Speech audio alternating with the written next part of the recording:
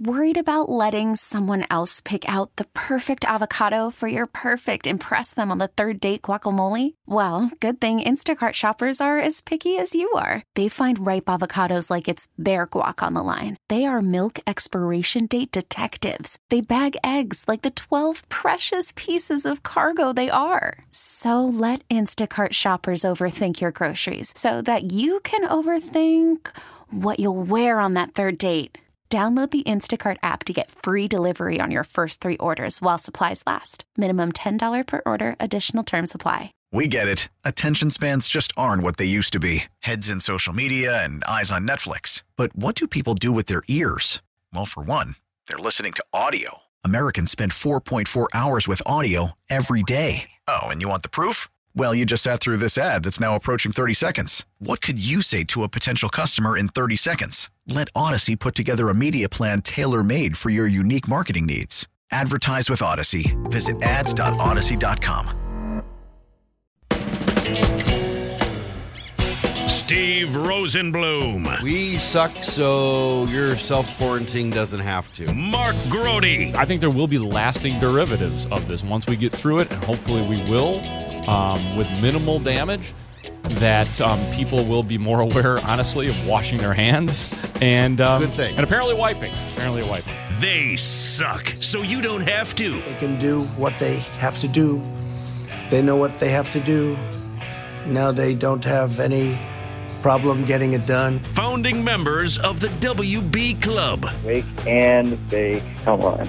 Where's Toby? So I'm practicing, social distancing, and I have a few tips for everybody, no sharing pipes or joints, things like that. The 3 words that describe this show, and I quote, stink, stank, stunk. It's Saturday Suckage on The Score. We should be 670 WSUK.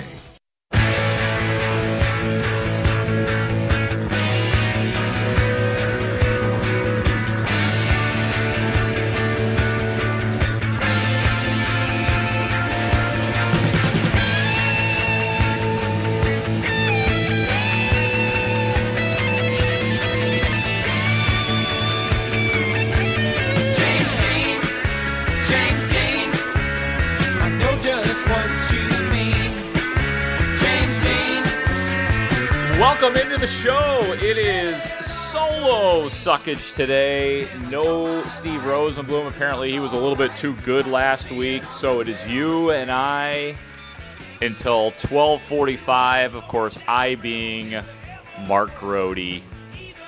Cubs baseball again at 12:45. Cubs and Sox. Adbert Alzolay against Carlos Rodon. And we're going to talk a lot about the Cubs and the White Sox here in just a little bit. I'm working at a little bit of a disadvantage, some technical difficulties on my side. I can't hear myself, which means I don't know if I'll be able to hear you.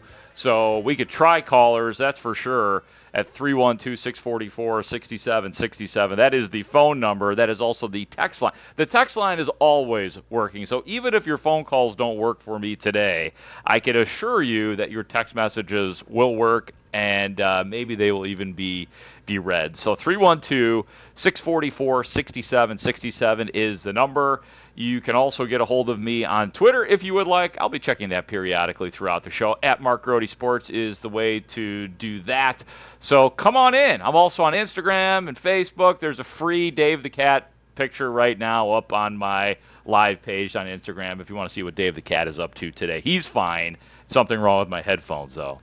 That's the problem here. And I got to be honest with you, it's driving me crazy right now. But I am going to try to play through just for you here today. And here's what I have coming up. We got a jam-packed show. We're only here till 12:45. But we're going to get into the Cubs and Sox here in just a second. Bulls talk with Mark Schanowski coming up at 11:20. Of course, Schanowski has covered the Bulls. He is now at ABC 7. He does the Gimme the Hot Sauce podcast with Stacey King. He is really good about talking about the Chicago Bulls.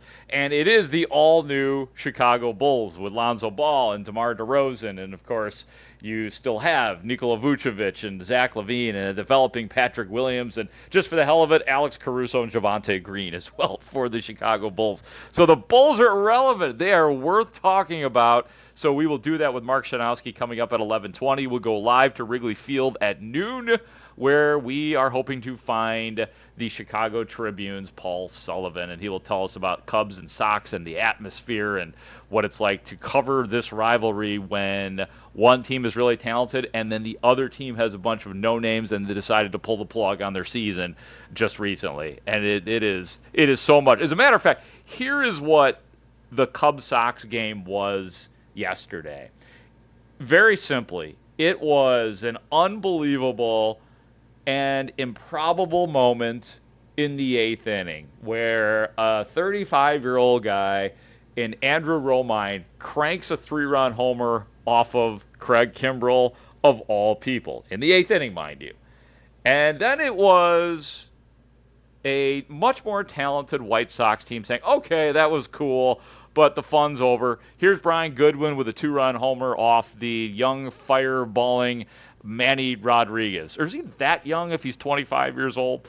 Gavin Floyd and Tim Anderson had the lead. Then one last gasp by the Cubs on Frank Schwindel's 2-run homer off Garrett Crochet in the 10th inning. And then, of course, the game ends with Zach Davies pinch hitting. And what did he do, roll out or something? I don't even remember. I was like, how did this game get to this point now? After all that, after Andrew Romine and Greg Schwindel and Brian Goodwin and Gavin Floyd and all of this stuff, all of a sudden it's Zach.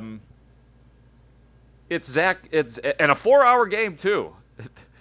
Here's Zach Davies to finish out the game for Cubs and Sox and for the supposedly 30-something thousand. I don't know. I saw a lot of bald spots at Wrigley Field yesterday watching the game. When the front rows are not filled up, somebody's lying about the attendance out there. When I see that, just patchiness, especially in the first 5 or 6 rows, that was not a giddy crowd in terms of the Cubs fans that may or may not have been there.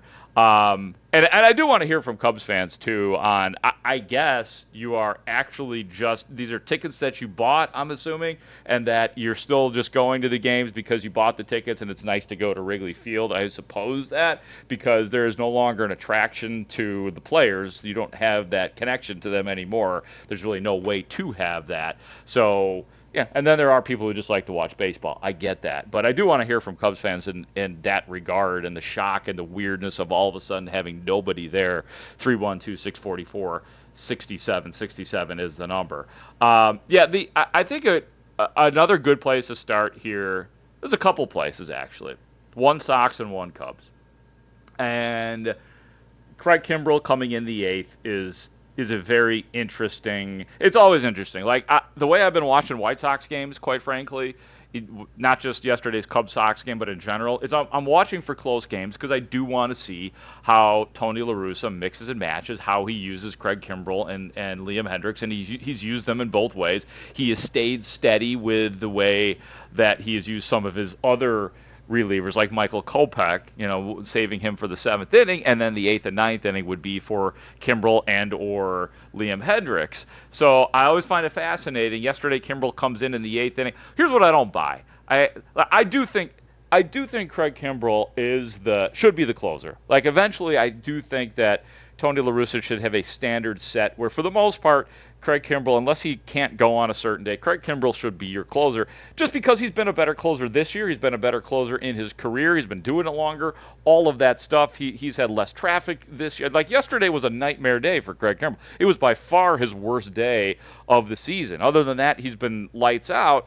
And Liam Hendriks has been great too, but not as good as Craig Kimbrell in the 9th inning. So I do think in general it should be Kimbrell in the 9th inning. However, that does not excuse what Craig Kimbrell was unable to accomplish yesterday. Like Craig Kimbrell was bad yesterday. And if we're going to talk about you, and we do talk about Craig Kimbrell as a Hall of Famer, you can't have this whole thing where like people are enabling you and saying, well, he can't quite get it in his head like in the 8th inning because it's not the 9th and he's not as pumped up and all that kind of stuff. No, if we are going to talk about you in terms of Hall of Fame, don't give me this crap where you can't come in the 8th inning or the 7th inning or the damn 5th inning for that matter. Yes, Craig Kimbrell should be the guy in the 9th inning because he is best at it. But that does not excuse what he did yesterday, nor should it, nor should Craig Kimbrell use it, nor should anybody excuse him for it and say, well, he can't, the eighth inning is just not his thing. He's just not equipped for that. Then guess what? You're not a Hall of Famer. We should never use the word great in your name if there's something you can't handle like that. So that's what I would say there. And if I was Tony La Russa, and I know people like creativity with bullpens and trying different things and not just doing standard baseball stuff. I would do standard baseball stuff if I was Tony La Russa and just be standard. And your eighth inning guy is Liam Hendriks. Your ninth inning guy is Craig Kimbrell. That was an embarrassing day for Craig Kimbrell, not just because of the Cubs factor and giving up a 3-run homer to Andrew Romine, but also the fact that Liam Hendriks, the guy with whom he is essentially competing, comes in and has to clean up your mess. And my God, was Liam Hendriks, like, he's been referred to as a psychopath on the mound. I think he calls himself that, like he wants to be a psychopath. That was the most psychopathic I have seen Liam Hendriks on the mound this year. Like, he's always like that, shouting, but you heard some of the words come over the air yesterday. If I'm the TV broadcasters, if I'm the producer, I'm telling those guys, just keep talking. Don't leave any empty space when Liam Hendriks is out there, because we're going to get a few F-bombs, and there were some yesterday. So he was pumped up like at a 10. And don't think that these two guys, Liam Hendriks and Craig Kimbrell, no matter what they say, don't think they're not competing with each other. Don't think that they're not fighting for being the best guy. And yeah, they're going to talk nice, and I believe them when they say they just want to win. Of course they do, but they also want to be the best reliever on the team. So yesterday, Liam Hendriks won that distinction. He had to clean up Craig Kimbrell's mess, and he did that. So good on Liam Hendriks, bad on Craig Kimbrell yesterday. But I would make Kimbrell the ninth inning guy, no doubt about it. The other part, the Cubs thing, the Cubs side of this is David Ross, actually. He's a guy I've been wanting to talk about for a while. Talk about a guy who has been lost in the shuffle. You took all his friends away. You took all his offense away. And all of a sudden, you have to go into a completely different mode as a manager. David Ross is in his second year as a big league manager, and he is being asked to go from having really a very talented team, despite them having lost 11 in a row. I mean, we could all say that the Cubs were still talented. They weren't winning. Something was wrong, but they were and all of a sudden he's got nothing. And he's got to manage a totally and completely different way. And that's why so yesterday, I should give you my viewing experience. I was flipping around. I was giving a couple innings to the White Sox TV broadcast, a couple innings to the Cubs TV broadcast. I took a walk and listened to the score for a while. So I got a little taste of everybody and how everybody was calling it. I just happened to be listening to the White Sox broadcast in the eighth inning. It's 2-1 Sox. Cesar Hernandez up, and he is facing Kyle Ryan. Take a listen. Lefty home, fly ball well hit. What'd you say about Power? That's his side. For me, that's not a real good pitching change for David Ross. Because you turn a guy who's hit 18 home runs, many more home runs right-handed than left. You turn him around to hit right-handed, and he adds a couple more. It's a 4-1 game. Glenn Casper, Steve Stone on Comcast yesterday, NBC Sports Chicago yesterday, as a matter of fact, with those guys a little bit of critique of David Ross for bringing in Kyle Ryan in that situation, and then the subsequent home run by Hernandez. And yeah, I mean, David Ross has to think a little bit more deeply now. By the way, quick sidebar. Yes, I did, Dexters. I called Gavin Sheets Gavin Floyd. Why? I think it's, you know why? Because I was recently comparing Gavin Floyd to Dylan Cease. I do think that's a good comp. Like, Gavin Floyd, the stuff guy. Dylan Cease, the stuff guy.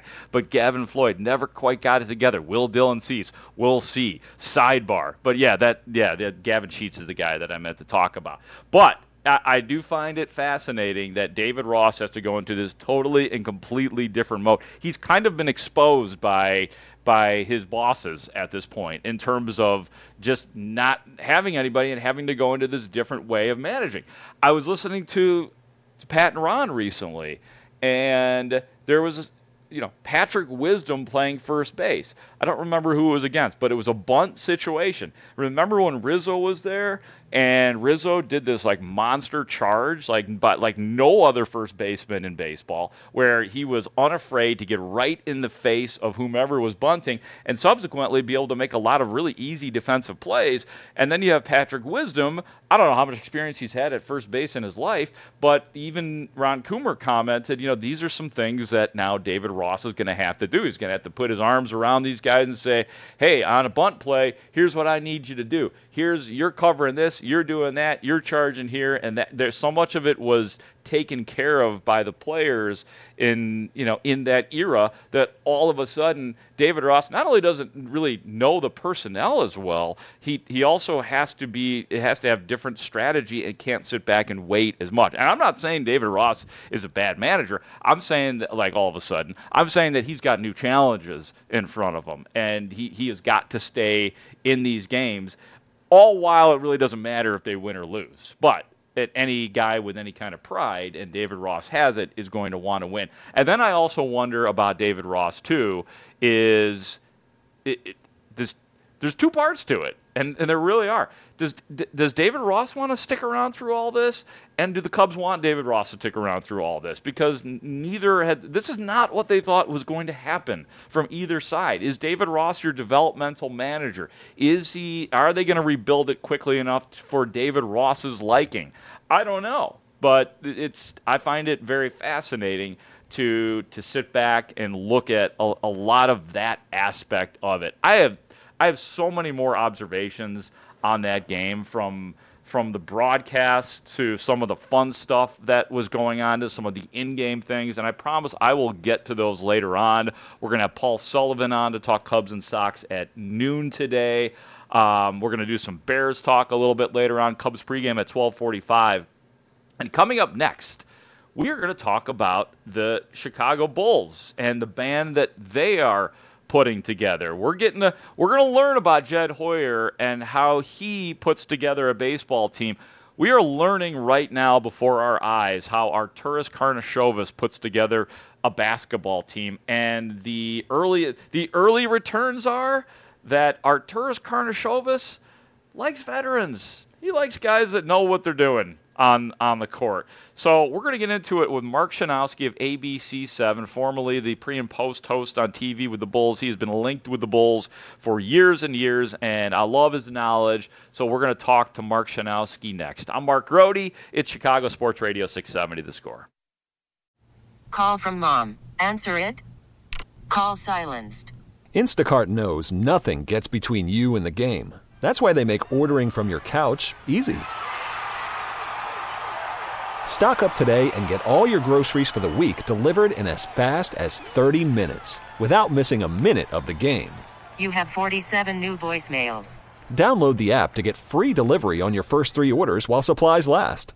Minimum $10 per order. Additional terms apply. Selling a little or a lot? Shopify helps you do your thing, however you cha-ching. Shopify is the global commerce platform that helps you sell at every stage of your business. From the launch your online shop stage, to the first real-life store stage, all the way to the did we just hit 1 million orders stage. Shopify's here to help you grow. Whether you're selling scented soap or offering outdoor outfits, Shopify helps you sell everywhere. From their all-in-one e-commerce platform to their in-person POS system, wherever and whatever you're selling, Shopify's got you covered. Shopify helps you turn browsers into buyers with the internet's best converting checkout. 15% better on average compared to other leading commerce platforms. And sell more with less effort thanks to Shopify Magic, your AI-powered all-star. Shopify powers 10% of all e-commerce in the U.S. And Shopify is the global force behind Allbirds, Rothy's, and Brooklinen, and millions of other entrepreneurs of every size across 175 countries. Plus, Shopify's award-winning 24/7 help is there there to support your success every step of the way. Because businesses that grow, grow with Shopify. Sign up for a $1 per month trial period at shopify.com/Odyssey Podcast, all lowercase. Go to shopify.com/Odyssey Podcast now to grow your business, no matter what stage you're in. Shopify.com/Odyssey Podcast. We get it. Attention spans just aren't what they used to be. Heads in social media and eyes on Netflix. But what do people do with their ears? Well, for one, they're listening to audio. Americans spend 4.4 hours with audio every day. Oh, and you want the proof? Well, you just sat through this ad that's now approaching 30 seconds. What could you say to a potential customer in 30 seconds? Let Odyssey put together a media plan tailor-made for your unique marketing needs. Advertise with Odyssey. Visit ads.odyssey.com. Well, the Bulls are bringing in some more star power with DeMar DeRozan. Chicago finalizing a sign and trade for the four-time All-Star. He'll sign a 3-year, $85 million deal with the Bulls. And DeRozan will make it 3 former All-Stars in the Windy City, joining Zach LaVine and Nikola Vucevic. Bulls also spent big on Lonzo Ball. No more excuses for a team that has missed the playoffs 4 straight years. I mean, it's pretty awesome. Just like that, the Bulls have a team worth watching. It's Mark Grote back with you on Chicago Sports Radio 670 The Score. The Bulls were kind of worth watching last year. I mean, that's when it started to get interesting, when they made the trade for Nikola Vucevic, and Zach LaVine has always been a pleasure to watch, and Patrick Williams was interesting to watch a rookie develop and have his ups and downs. But now with the additions of Lonzo Ball and DeMar DeRozan and Alex Caruso as well, the Bulls are officially, there is no wavering out. The Bulls are interesting again, and a guy who is very good at talking about the Chicago Bulls is Mark Schanowski of ABC7. Also does the podcast with Stacey King as well. So Mark Schanowski joins us to talk about the Chicago Bulls. How you doing, Mark? Good to hear from you, man. I am doing great. It's been a fun week seeing an aggressive front office go out there and make things happen. We're not used to seeing that with the Bulls, so I know that fans are really excited about the upcoming season. Let me ask you this, Mark. Do you think that when Arturas Karnisovas got here, and I'm not necessarily saying these individual players, but do you think that this was the plan all along to get this thing up and running quickly, as opposed to giving him a couple of years to, so to speak, figure it out and maybe plug holes and maybe just develop young guys? Well, I think that was his mission from day one. You know, Michael Reinsdorf was very loyal to John Paxson and Gar Forman, and those guys did some good things during their run here, particularly in the draft. But I think that, you know, when we saw what happened at the All-Star game, when fans, you know, were chanting to fire Gar Pax, and I think that really struck a tone with ownership that they had to really change the way they approached everything with the organization. And when Michael made the decision, Michael Reinsdorf that is, to go out and hire Arturas, his marching orders were, listen, I don't care what it costs. I don't care who you want to bring in.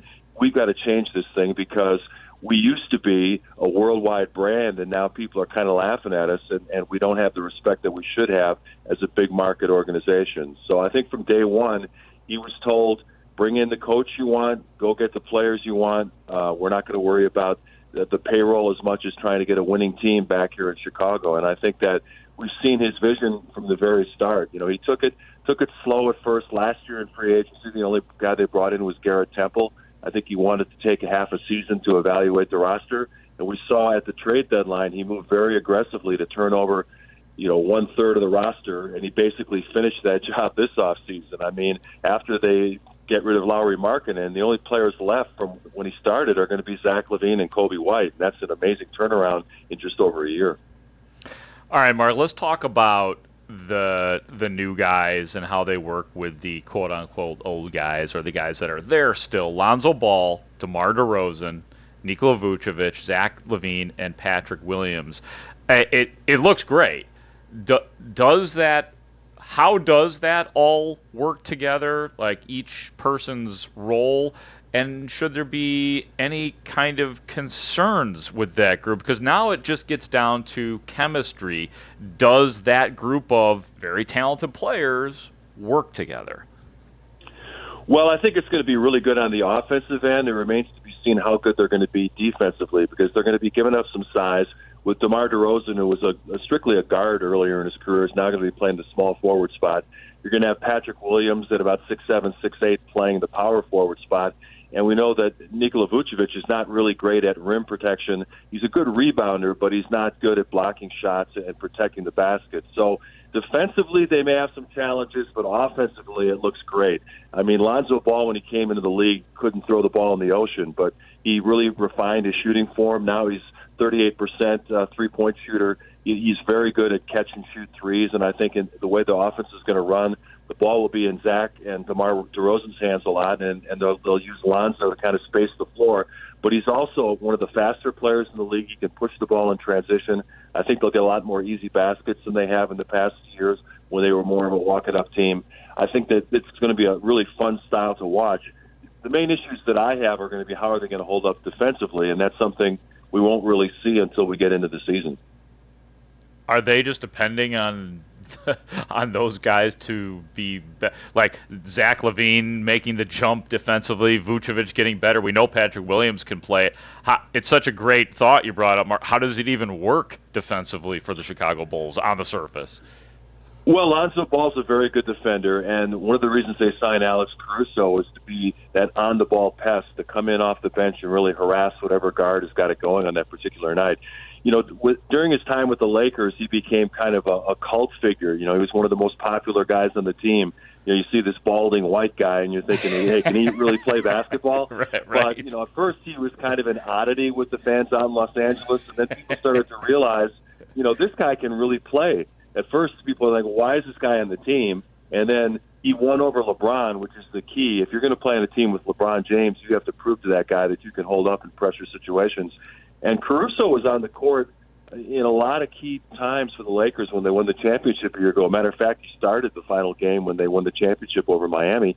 And he really earned LeBron's confidence. Obviously, they gave him the full mid-level exception, 4 years, about $37 million, which is a pretty good price for a guy that, you know, didn't even think he'd be in the league. And I think that Billy Donovan, when he was in Oklahoma City, used a lot of three-guard lineups, and I think we're going to see a lot of that with the Bulls. Obviously, DeRozan playing the three is really just a tall guard, and I think when they go to the bench, Kobe White will come in, Caruso will come in, and I think you're going to see a lot of three-guard looks for the Bulls throughout the season. Let's give this group, let's just say this Ball, DeRozan, Vucevic, LaVine, Williams, and then whomever else, core, let's say it's 3 years. Where should they max out in the Eastern Conference, do you think, with this group of guys? Well, it remains to be seen how they're going to stack up against the heavyweights. I mean, when you look at the Eastern Conference, you know, there's definitely tiers. At the top, you have Brooklyn and Milwaukee. Milwaukee, of course, will be the defending champion going into next season. And Brooklyn did some nice things on the fringes to strengthen that team. And if they have all three of their superstars healthy, I mean, we saw in the just completed Olympics how dominant Kevin Durant is. He is otherworldly. I mean, to me, he is clear and away the best player in the world right now, and he is unstoppable on the offensive end. So I think Brooklyn is probably the favorite going into next season with Milwaukee behind it. And then you have Miami and Philadelphia probably in the next year. And then I would put the Bulls in that group battling for 5 through 8 with teams like Atlanta, the Knicks. Washington did some nice things. I think Charlotte improved their team. It's going to be tough. You know, people are talking about the Bulls as a team that can compete for home court advantage in the East next season. Maybe they can if it all comes together quickly, but I would think that they're probably in that 5 to 8 group. In terms of trying to project it out over 3 years, I think the big thing is how good is Patrick Williams going to be. I know the front office is very excited about his potential. If he can develop into a borderline all-star type player, well, then you've really got something going, because the league right now, you're seeing the great perimeter players are the ones that have led their teams to championships in recent seasons, and I think they're going to put a lot on Patrick Williams as he continues to develop. Can he get to that level? Do you think that he is all-star potential, Mark? Well, my good friend Stacey King came up with the nickname the Paw, comparing him to Kawhi Leonard, and I think that that is a tough comparison to make because Kawhi has been such a great player for such a long time, winning championships both in San Antonio and really carrying that Toronto team to a championship back in 2019. So I wouldn't put that on the young guy, but I think he played last year at 19 years old. He started every game he played in. He guarded the best forward on the other team. He took his lumps. There were times where Kawhi Leonard had big games against him, and he had to guard Giannis and all the other great small forwards around the league. So it was kind of a trial by fire, and I think the young guy held up pretty well. The big issue for him now is, can he expand his offensive game? Can he be a more consistent three-point shooter? But I think he's got enormous potential. I mean, the physical traits are all there. I think that he's going to continue to get better every season. And, he's going to be playing a supporting role for the foreseeable future.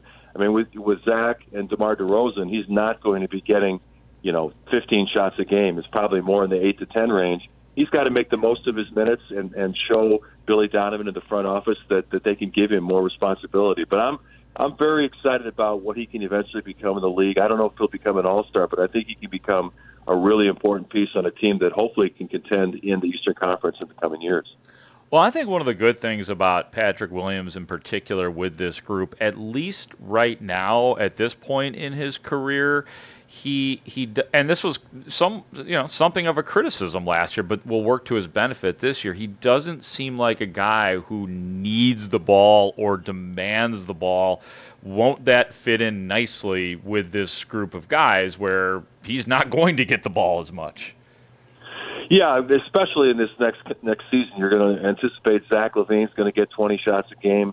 DeRozan will be in that area. You've got to get Vucevic's touches.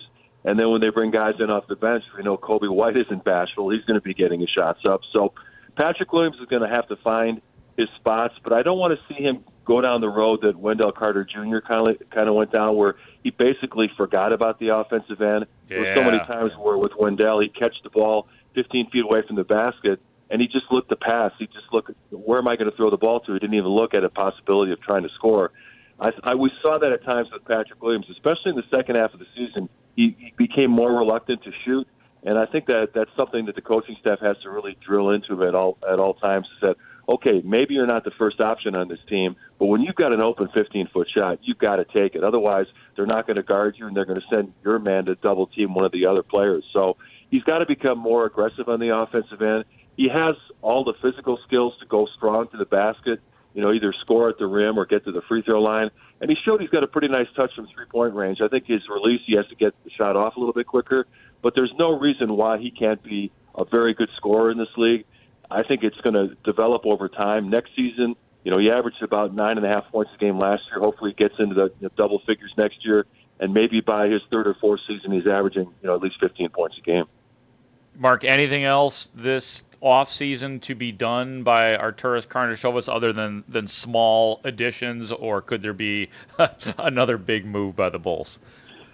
Yeah, I don't think there's going to be another big move, but they still have to resolve the status of Lauri Markkanen. And we saw all the comments that he made to a Finnish reporter saying that he wants to get a fresh start somewhere else. And I can kind of understand that because he came in 7th overall pick. He had some really good days with the Bulls, particularly his second season in the league. And Billy Donovan basically benched him.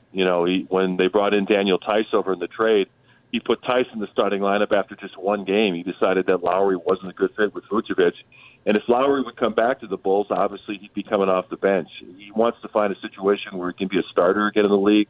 And I think the Bulls are exploring all the different sign and trade options that are out there. Originally Lowry thought he would be highly sought after in free agency, but with all the money basically gone, he's going to have to look at a sign and trade option. So the Bulls will get something back, whether that's going to be a guy that's going to be a rotation piece, or whether most of the stuff, the assets they get back are draft picks, which they've given away a lot of them in the last 6 months or so. I think they're going to get something of value for Lowry, and then they're going to have to figure out how all this fits together. I think they'll experiment with different rotations during the preseason. You look at Ayo Dosunmu, who we didn't even mention, who was first-team All-American at Illinois. Yeah. He and Marko Simonovic, who they're bringing over, who was their second-round pick from last year, they're going to be playing a lot of G League games. The Windy City Bulls are back this year, and I think they're going to get a lot of time trying to develop their skills in the G League. So when you look at the roster in its totality, there's depth, there's youth, there also is experience with DeRozan and Vucevic, and Zach is entering his 8th year, coming off winning a gold medal. So this is a team that has a good balance of young and old. They've got some good athletes, and it's really a question of just how quickly it comes together. I think they're definitely a playoff team. It's just a question of how high they can climb in the Eastern Conference seeding because, as I mentioned, a lot of these teams have improved as well. The Atlanta Hawks got to the Eastern Conference Finals, and people forget about them. Trae Young signed a big extension. They had some injuries last year, and I think that's a team that's also on the rise. It's going to be, I think it's going to be back to the days of Jordan and Pippen when the East was the dominant conference, and they were winning most of the championships. I like hearing that. And will you be doing the TV analyst for the Windy City Bulls this year? Are you going to watch some of that this year? Yes, I'm going to be doing that again this year. I'm looking forward to it. It's a lot of fun calling those games. And if they have Ayo out there and Simonovic and Devon Dotson, that'll be a fun team to watch too. And I know that they're anxious to get it cranked up again because last year, they were not one of the organizations that sent a team to the G League bubble. So they're happy to get it cranked up again. It's now the Now Arena instead of Sears Center, and hopefully people will make their way out there and check out some of those games as well. As long as we're emptying the tank on every player on the roster, I did not mention Kobe White. What is his role on this team? Well, for Kobe, the key thing is to get healthy again. He hurt his shoulder playing some basketball after the season, and most likely he's going to miss the first month of the regular season, and that's going to give them a chance to see what they have with Lonzo Ball and Alex Caruso getting a lot of minutes, and then maybe Ayo is the fourth guard in that rotation, unless they get something back in a Lauri Markkanen sign and trade. But I think Kobe is going to try to be that Jamal Crawford, Ben Gordon kind of guy who can come in and catch fire, maybe score 10, 12 points in a quarter. But I think his days, obviously, as a starter with his team are probably gone because they're going to go with Lonzo and Zach LaVine in the backcourt. He can really be valuable as a contributor with that instant offense. It seems like most of the great teams over the years have always had that sixth man who could light it up, and I think that's the role that they envision for Kobe going forward. Mark, love the Bulls analyzing. Love seeing you occasionally out at Hallis Hall. Hope it happens again soon. And thanks. If assuming there's enough offensive linemen out there to field a practice for the Bears. Bears. Yeah, I mean, if I have too big of a lunch, they might try to throw me out there. I mean, it's crazy how many guys have been going down.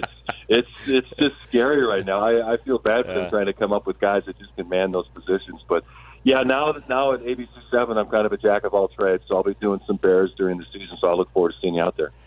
Awesome, Mark. Thank you for your time. I appreciate it, man. It was great. I appreciate you having me on. Yep, you bet. That is Mark Schanowski. He's got a lot going on, man. A sports anchor reporter at ABC 7, Bulls insider for the stadium, as he said. He does.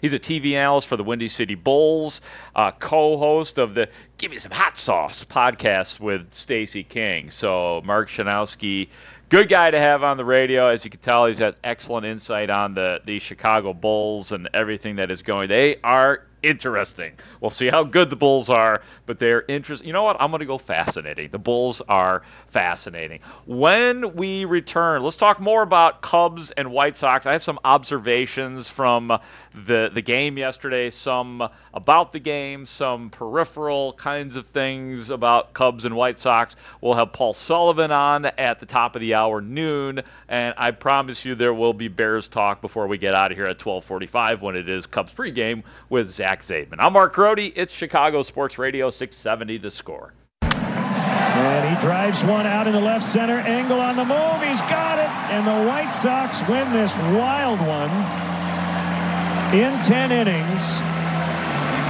8-6 the final. That's a good way to put it by Len Casper on NBC Sports Chicago. It was a wild one. White Sox beat the Cubs 8-6 in 10 innings. There's something fascinating going on with on the White Sox side of things when it comes to Nick Madrigal. I have noticed that everybody associated with White Sox broadcasting, whether it's pregame shows on the radio or on television or the main broadcasters, whatever, you name the White Sox broadcaster, all of a sudden Nick Madrigal sucks. Like, I watch just about every White Sox game, or as many as I can, and a lot of different ways, whether on TV, radio, whatever. And they love Nick Madrigal, like Nicky Two Strikes and the contact, and the way he plays the ball game. Then all of a sudden he's traded to the Cubs, and he's all right. Like he's a pretty good hitter. But, he doesn't hit the ball over the wall, and, like, all of a sudden, Nick Madrigal goes to being Nicky Two Strikes to being Nicky, nah.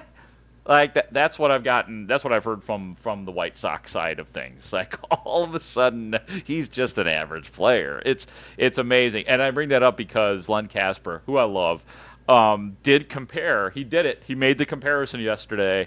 Len Kasper saying that he has made the Darwin Barney comp for Nick Madrigal yesterday. And Darwin Barney, the difference was Darwin Barney was a terrific defender. I don't know that Nick Madrigal has accomplished that yet. Steve Stone countered with he thinks that Nick Madrigal is a better hitter ultimately than Darwin Barney, but Barney is the better, in my opinion, the better defender than Nick Madrigal. But I do find it fascinating how now all of a sudden all White Sox broadcaster from all aspects, you name the medium, the modem, and all of a sudden, we could do without Nick Madrigal. We love Nick Two Strikes, contact, right field. We don't need him. He's not that great. So I've kind of enjoyed that. Who knows what Nick Madrigal becomes? How about Cody Hoyer pitching yesterday for the Cubs right after the Craig Kimbrell collapse? And wouldn't it have been interesting if Cody Hoyer had collapsed as well? But he did not. He managed to get through his inning yesterday. And just all of the and a thing on the Sox bullpen too. What a strange year in general it has been for the relievers, because at the beginning of this year they were supposed to be, and I was one of the people saying it, a top 3 bullpen, just with everybody that they had, including Cody Hoyer and Matt Foster, and nobody really knew what would become of Michael Kopech. He's been excellent. And Liam Hendriks being added this year as well. It just looked like, based on what they did last year, a great bullpen. And it has not been. It has been average, in my opinion. And now they've got it. They've got it with Kopech and Kimbrell and Liam Hendriks, and they've got to figure it out still. And then, ironically enough, Kimbrell has his worst day that he's had all year yesterday. So the Sox still got to figure it out. I think they will. I think that they will. And obviously things get shortened in the postseason, but the Sox have time to figure that stuff out. A couple of observations from the game yesterday too. This drove me crazy, I have to admit. 8th inning, Matt Duffy, throwing error. Remember that play? Like where he gets twisted and he's turning and he's like off balance. He doesn't know where he is, so he basically throws the ball into the Sox dugout. There's the ball goes at Billy Hamilton. He wasn't playing. He was in the dugout, and he was just kind of smiling and laughing and dancing around. They ended up reviewing the play because they thought maybe Billy Hamilton had interfered with it from the dugout. He did not. But the best part about that whole moment was Billy Hamilton was having a conversation with the Cubs fans. There were smiles all around from the fans and from Billy Hamilton, but it was like kind of an intense, fun conversation. But the cameras were on the damn umpires, like showing the 3 amigos, the 3 umpires, sitting there waiting for word from New York on the replay. I'm like, get the camera back on Billy Hamilton jawing with the Cubs fans. Like, it was one of the, classic moments of the game where you have a play, you just don't see that often, where a player just straight up engages the fans, and they thought it was that the camera should be on the umpires, and I was very angered by that. I wanted to see Billy Hamilton continue his conversations. And then one other thing too on the broadcast, this is the first time that it's been really weird to watch Len Kasper on television at Wrigley Field as the White Sox broadcaster, literally hearing his voice, seeing the scenery of Wrigley Field, and then throwing Steve Stone while you're at it because of his 20 years with the Cubs. It's the first time that it was strange because, for whatever it's worth, it hasn't felt that bizarre to me this year, and maybe because they're all such professionals. Like Len sounds great doing radio, Boog Sciambi has sounded great doing television on the Cubs side. So it's almost like because they're such professionals, like it hasn't been that jolting. Yesterday, it was jolting for the first time to see and hear and feel the atmosphere of Wrigley Field with Len Kasper, the White Sox broadcaster, and hearing his bias towards the Sox as opposed to the Cubs. It was really strange.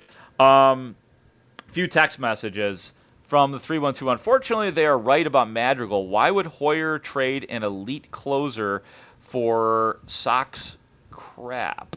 Okay.